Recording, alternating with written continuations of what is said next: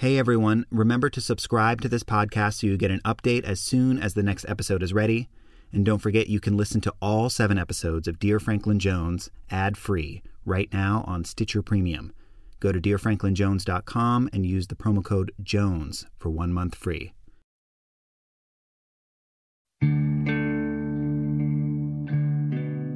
To answer the questions I have about Franklin Jones, the guru that my family followed, who was eventually accused of being a cult leader, I know I have to do more than just read through old journals and talk to my parents. I have to talk to his followers, people I grew up with, people I haven't seen or even thought about in years.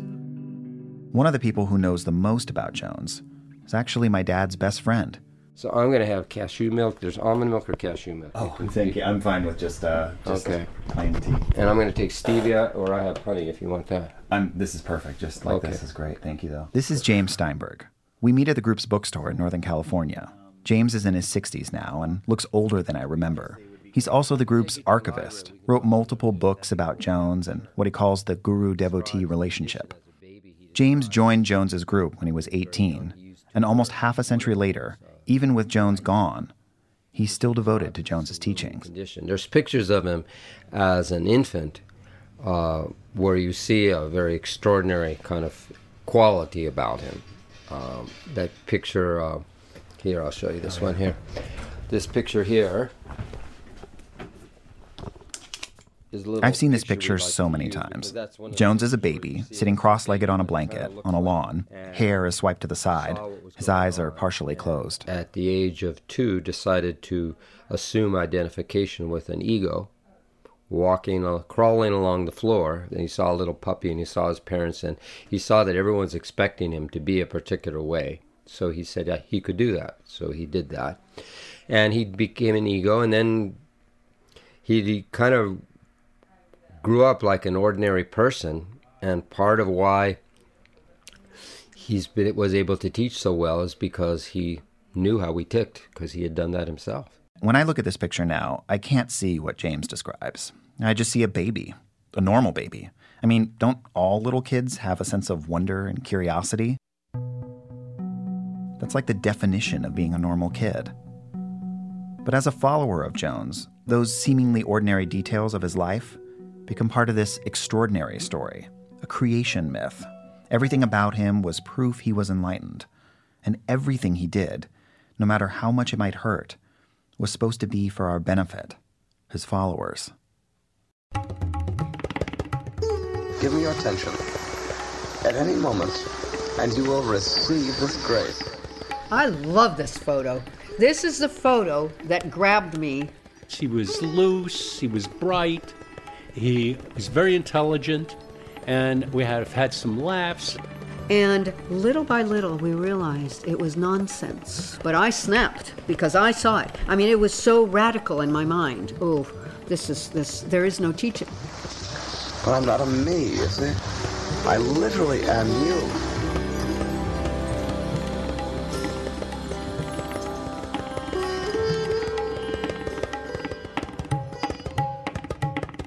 I'm Jonathan Hirsch. This is Dear Franklin Jones. I know the origin story of Franklin Jones, the way his group describes him. I've heard it countless times. But what was Jones like before he became the divine giver king? You know, like in elementary school, in college. So I go looking, which isn't easy. If he were still alive, Jones would be almost 80 now. And I reread Jones's autobiography, The Knee of Listening. Apparently used the word knee kind of like base or foundation. Like I've said before, the guy liked to talk in circles. Anyway, Franklin Jones grew up on Long Island outside New York. His dad sold aluminum siding. His mom was a housewife. The family was Lutheran, attended Mass on Sundays. There was also a younger sister, Joanne. I messaged her on Facebook. She declined to be recorded for this story, but Joanne did tell me that Jones was precocious as a kid, that he was into ventriloquism and had a dummy named Corky, and apparently Jones was pretty good. Joanne says he was once invited to perform with a famous ventriloquist, Paul Winchell. But I want to know more, so I get a copy of his old yearbook, start calling his classmates.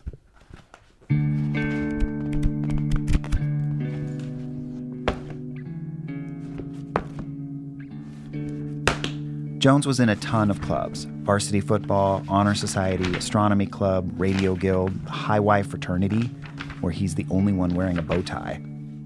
A former fraternity brother tells me Jones, who he called Frank, was, quote, not run-of-the-mill. But that's about it. A lot of people can't remember him. Some people even pull out their yearbooks, try to find him. After high school, Jones went to Columbia University in New York. This is him talking about it years later to his followers. By about the end of the first week or so, I was no longer religious.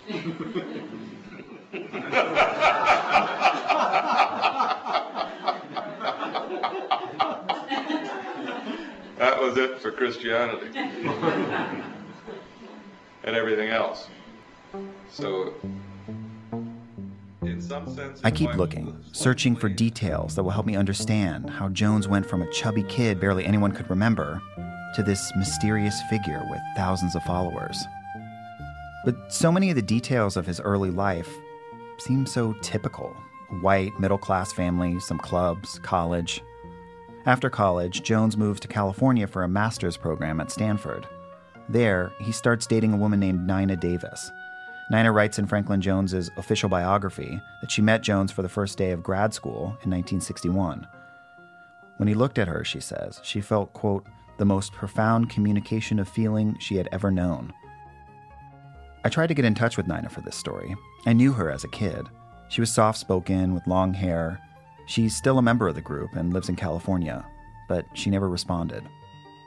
For the next 7 years, the two of them zigzag across the country. In his autobiography, Jones describes signing up for drug tests at the VA. He was given LSD and mescaline and psilocybin. He writes, during one of those sessions, I think perhaps I was on LSD, I felt a profound energy rising in me. It began at the base of my spine, and when it appeared in the heart, it generated an intense emotion that was overwhelmingly loving and full, and yet intensely sorrowful. He's paid for the drug test, but otherwise doesn't really work. They live off Nina's salary as a teacher. Jones stays home and writes and drinks and smokes weed.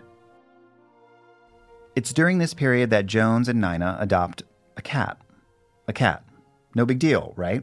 But this cat, Robert, is special, at least according to Jones. There's a picture of Robert the cat in Jones's autobiography. He's gray and black and sits on a picnic table. He looks a little wild. I guess, he's a cat. In the book, Jones says that Robert the cat, taught him how to live a wild life, how to have more than one partner, how to follow his primitive desires. Jones calls Robert his guru, his best friend, his mentor. When Robert dies, Jones has him cremated. Later, he dedicates a spot on the group's property to the cat, a place I'd grow up hearing about, called Holy Cat Grotto. In 1964, Jones and Nina moved to New York. A couple times, Jones thinks he's found his path. At one point, he has his own guru, but nothing really sticks. Jones studies to be a Lutheran minister. For about a year, he tries Scientology, travels to India, then around Europe, seeking. Eventually, Jones and Nina settle in L.A. At that point, in the late 60s, L.A. is like the epicenter of alternative spirituality. There are New Age bookstores and ashrams opening up. Health food and vegetarianism are big. Jones starts hanging around and making friends with other seekers. Guys like John Krajewski. I was a dedicated yogi, doing yoga for hours. I was a manic seeker, an extremist. Believe me, I was an extremist. Today, John works in photography. Back then, John was an artist. He illustrated psychedelic posters for local bands. He was also married with a kid.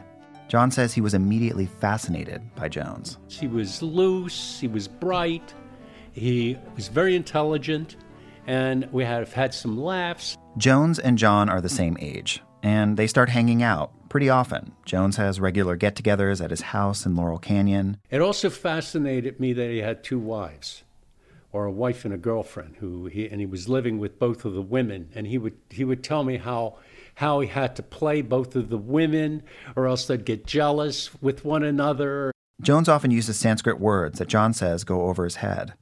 But they meditate together. They do yoga for hours. They become friends.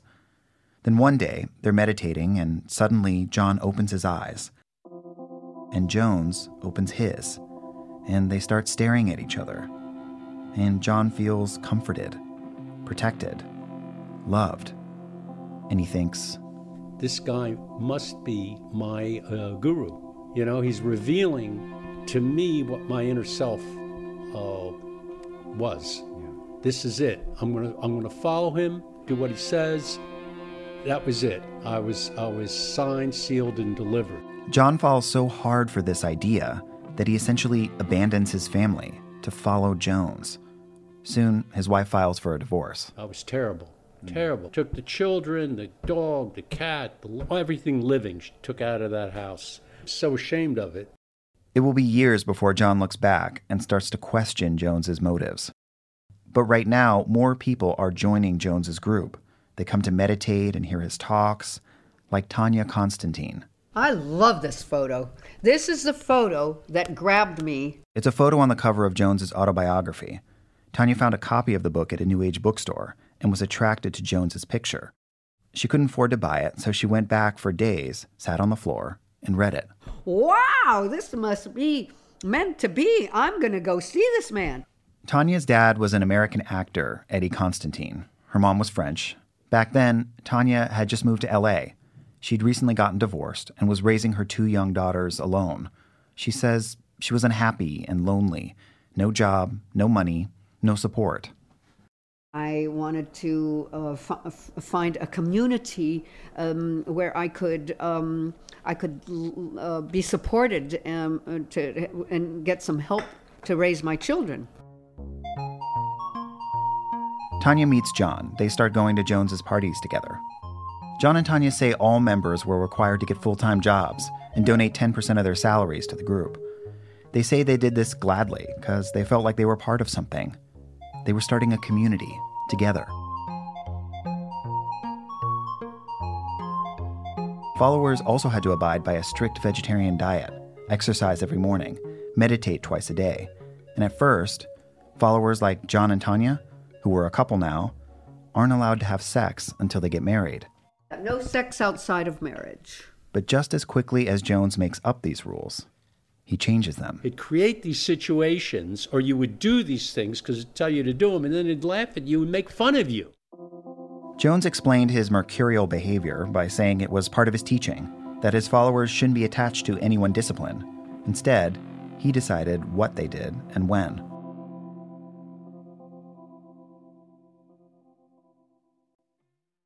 From the moment I met John and Tanya at their home in Sonoma County, I felt like I was talking to an earlier version of my parents, Thomas and Kathleen. Spiritual seeking brought them together, and Jones was their guide. John and Tanya even talked a little bit like Thomas and Kathleen, but it also felt like the version of Jones that John and Tanya saw was not quite the one my parents met over a decade later.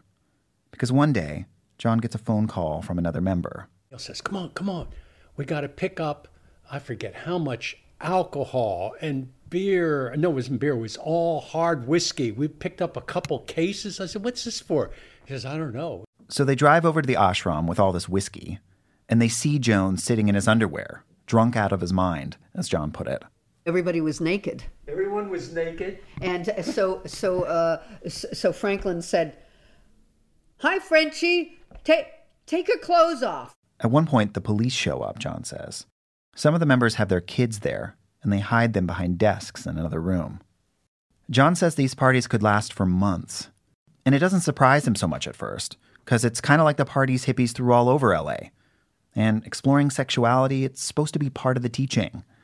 But from the beginning, Tanya says she was a bit more concerned. She was a woman, and she had her 2 daughters with her. At one of the parties, for instance, all the adults had to have their pubic hair shaved. And Jones tells Tanya that she has to be the one to do the shaving. I was shocked. I was shocked because I thought, this is not spiritual. Yeah. And he was drunk, and everybody around was drunk. In some ways, it was like a fraternity, a club. And Tanya says she just wanted to belong. But she always felt like she was on the sidelines, one mistake away from not being invited to the next party. So she did what was asked of her. But the parties start getting crazier and crazier. And for Tanya, the shine starts to wear off. She's beginning to question why they're doing what they're doing. The group is growing. There are dozens of members now, and they're pulling in a lot of money. At the same time, Jones is increasingly removed from his congregation. At one point, John says followers are told they're no longer allowed to touch him. He was the boss. He was the superstar. Jones often stirs up drama in the group, spreads rumors about people. Tanya says Jones told people that she was crazy. He gives a talk that, for followers at least, came to define this period. It's called The Garbage and the Goddess. In the talk, Jones tells his followers they're too focused on what he, their guru, does. This is a recording of it. The guru gives you his garbage. And he expects you to throw it away, but you meditate on it.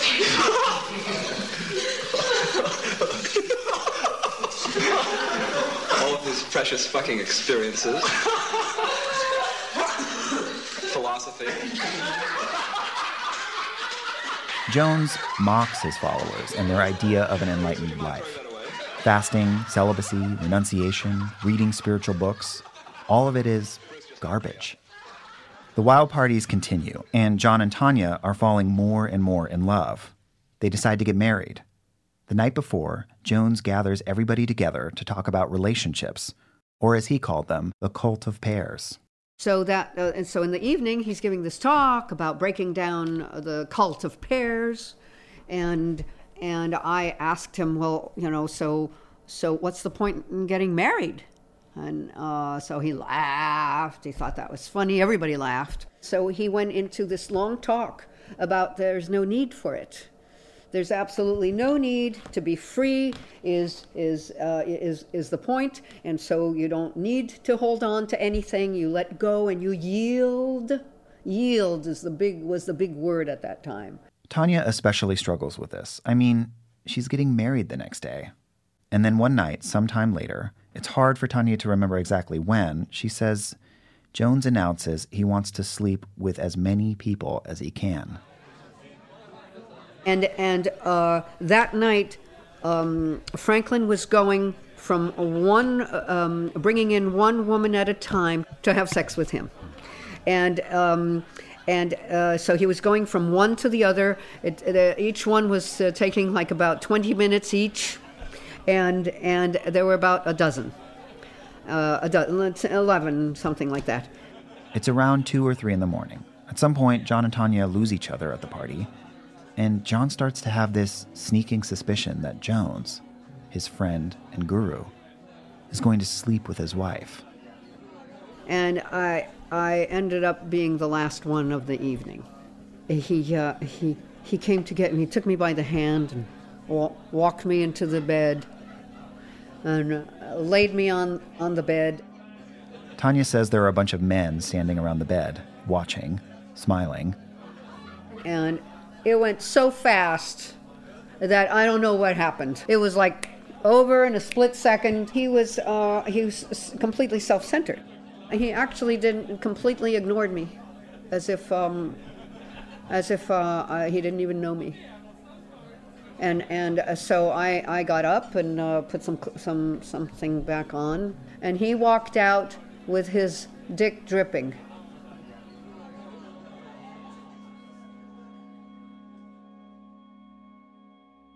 Tanya says it was well known in the group that women who had sex with Jones had a higher status. Tanya wanted that status. But afterward, she says she just felt empty. Does she regret it? Yes. Was John hurt at the time? Yeah. They say it left a permanent scar on their relationship. Even now, it's hard for them to talk about it.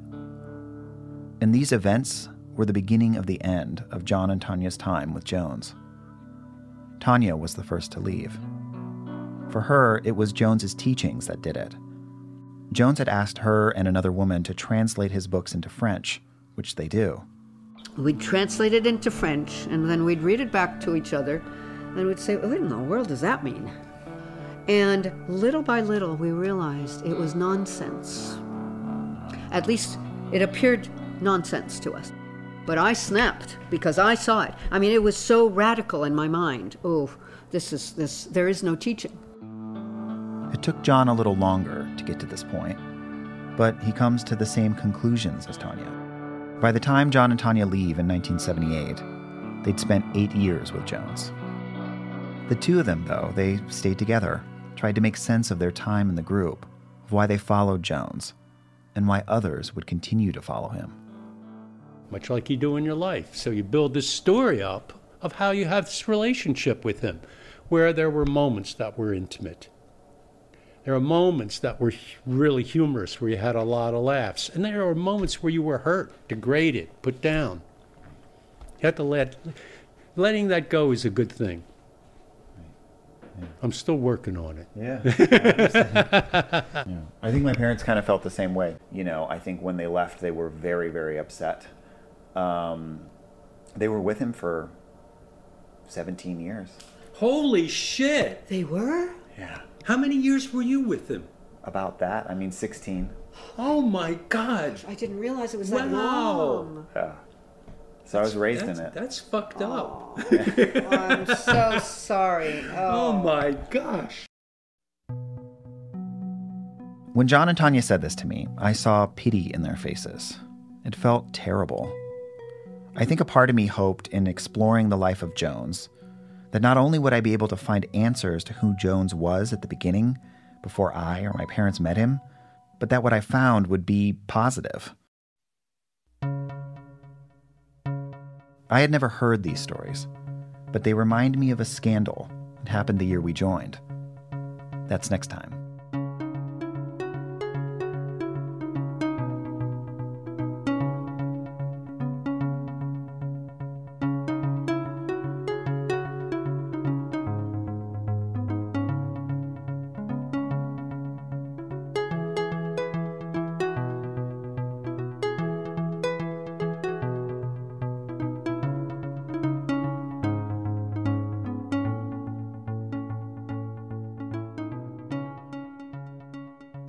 Dear Franklin Jones is reported and produced by me, Jonathan Hirsch, along with Ashley Cleek and Annie Aviles. Our associate producer is Nora Lind. Our senior producer is John Asante. Our executive producers are Chris Bannon and Jenny Radelet. Special editorial guidance from Peter Clowney. Thanks to the great sound engineers Casey Holford and Eric Jorgensen. Original music by Ray Lynch. Dear Franklin Jones is a production of Stitcher.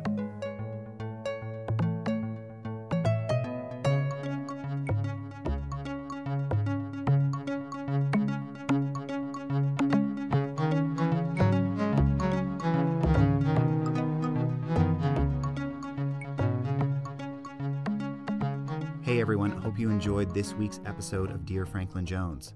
Don't forget, all 7 episodes are available now, only on Stitcher Premium. To sign up, go to dearfranklinjones.com and use the promo code JONES for 1 month free. Stitcher. You can think of household name episodes as lifelines when you're stuck in a boring conversation. Need to change the subject? Tell them the secrets behind Victoria's Secret, or how a single lie turned KFC into a Japanese Christmas tradition. It was a lie, but I still regret that. Did you know Panera opened cafes where customers could pay whatever they wanted? That before it was a hippie car, the VW Beetle was created by Nazis. Hitler built a city for the Beetle? Like the hippie Beetle?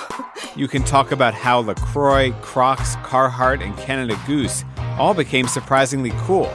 And wow your friends with stories of TGI Friday's wild early days as one of the first singles bars. I'd be standing at the bar on Fridays and say, "Hi, darling, I own this place." It seemed to work. I'm Dan Bobkoff, and I host Household Name from Business Insider and Stitcher. We make this show so you have something to talk about. Subscribe to Household Name for surprising stories about famous brands.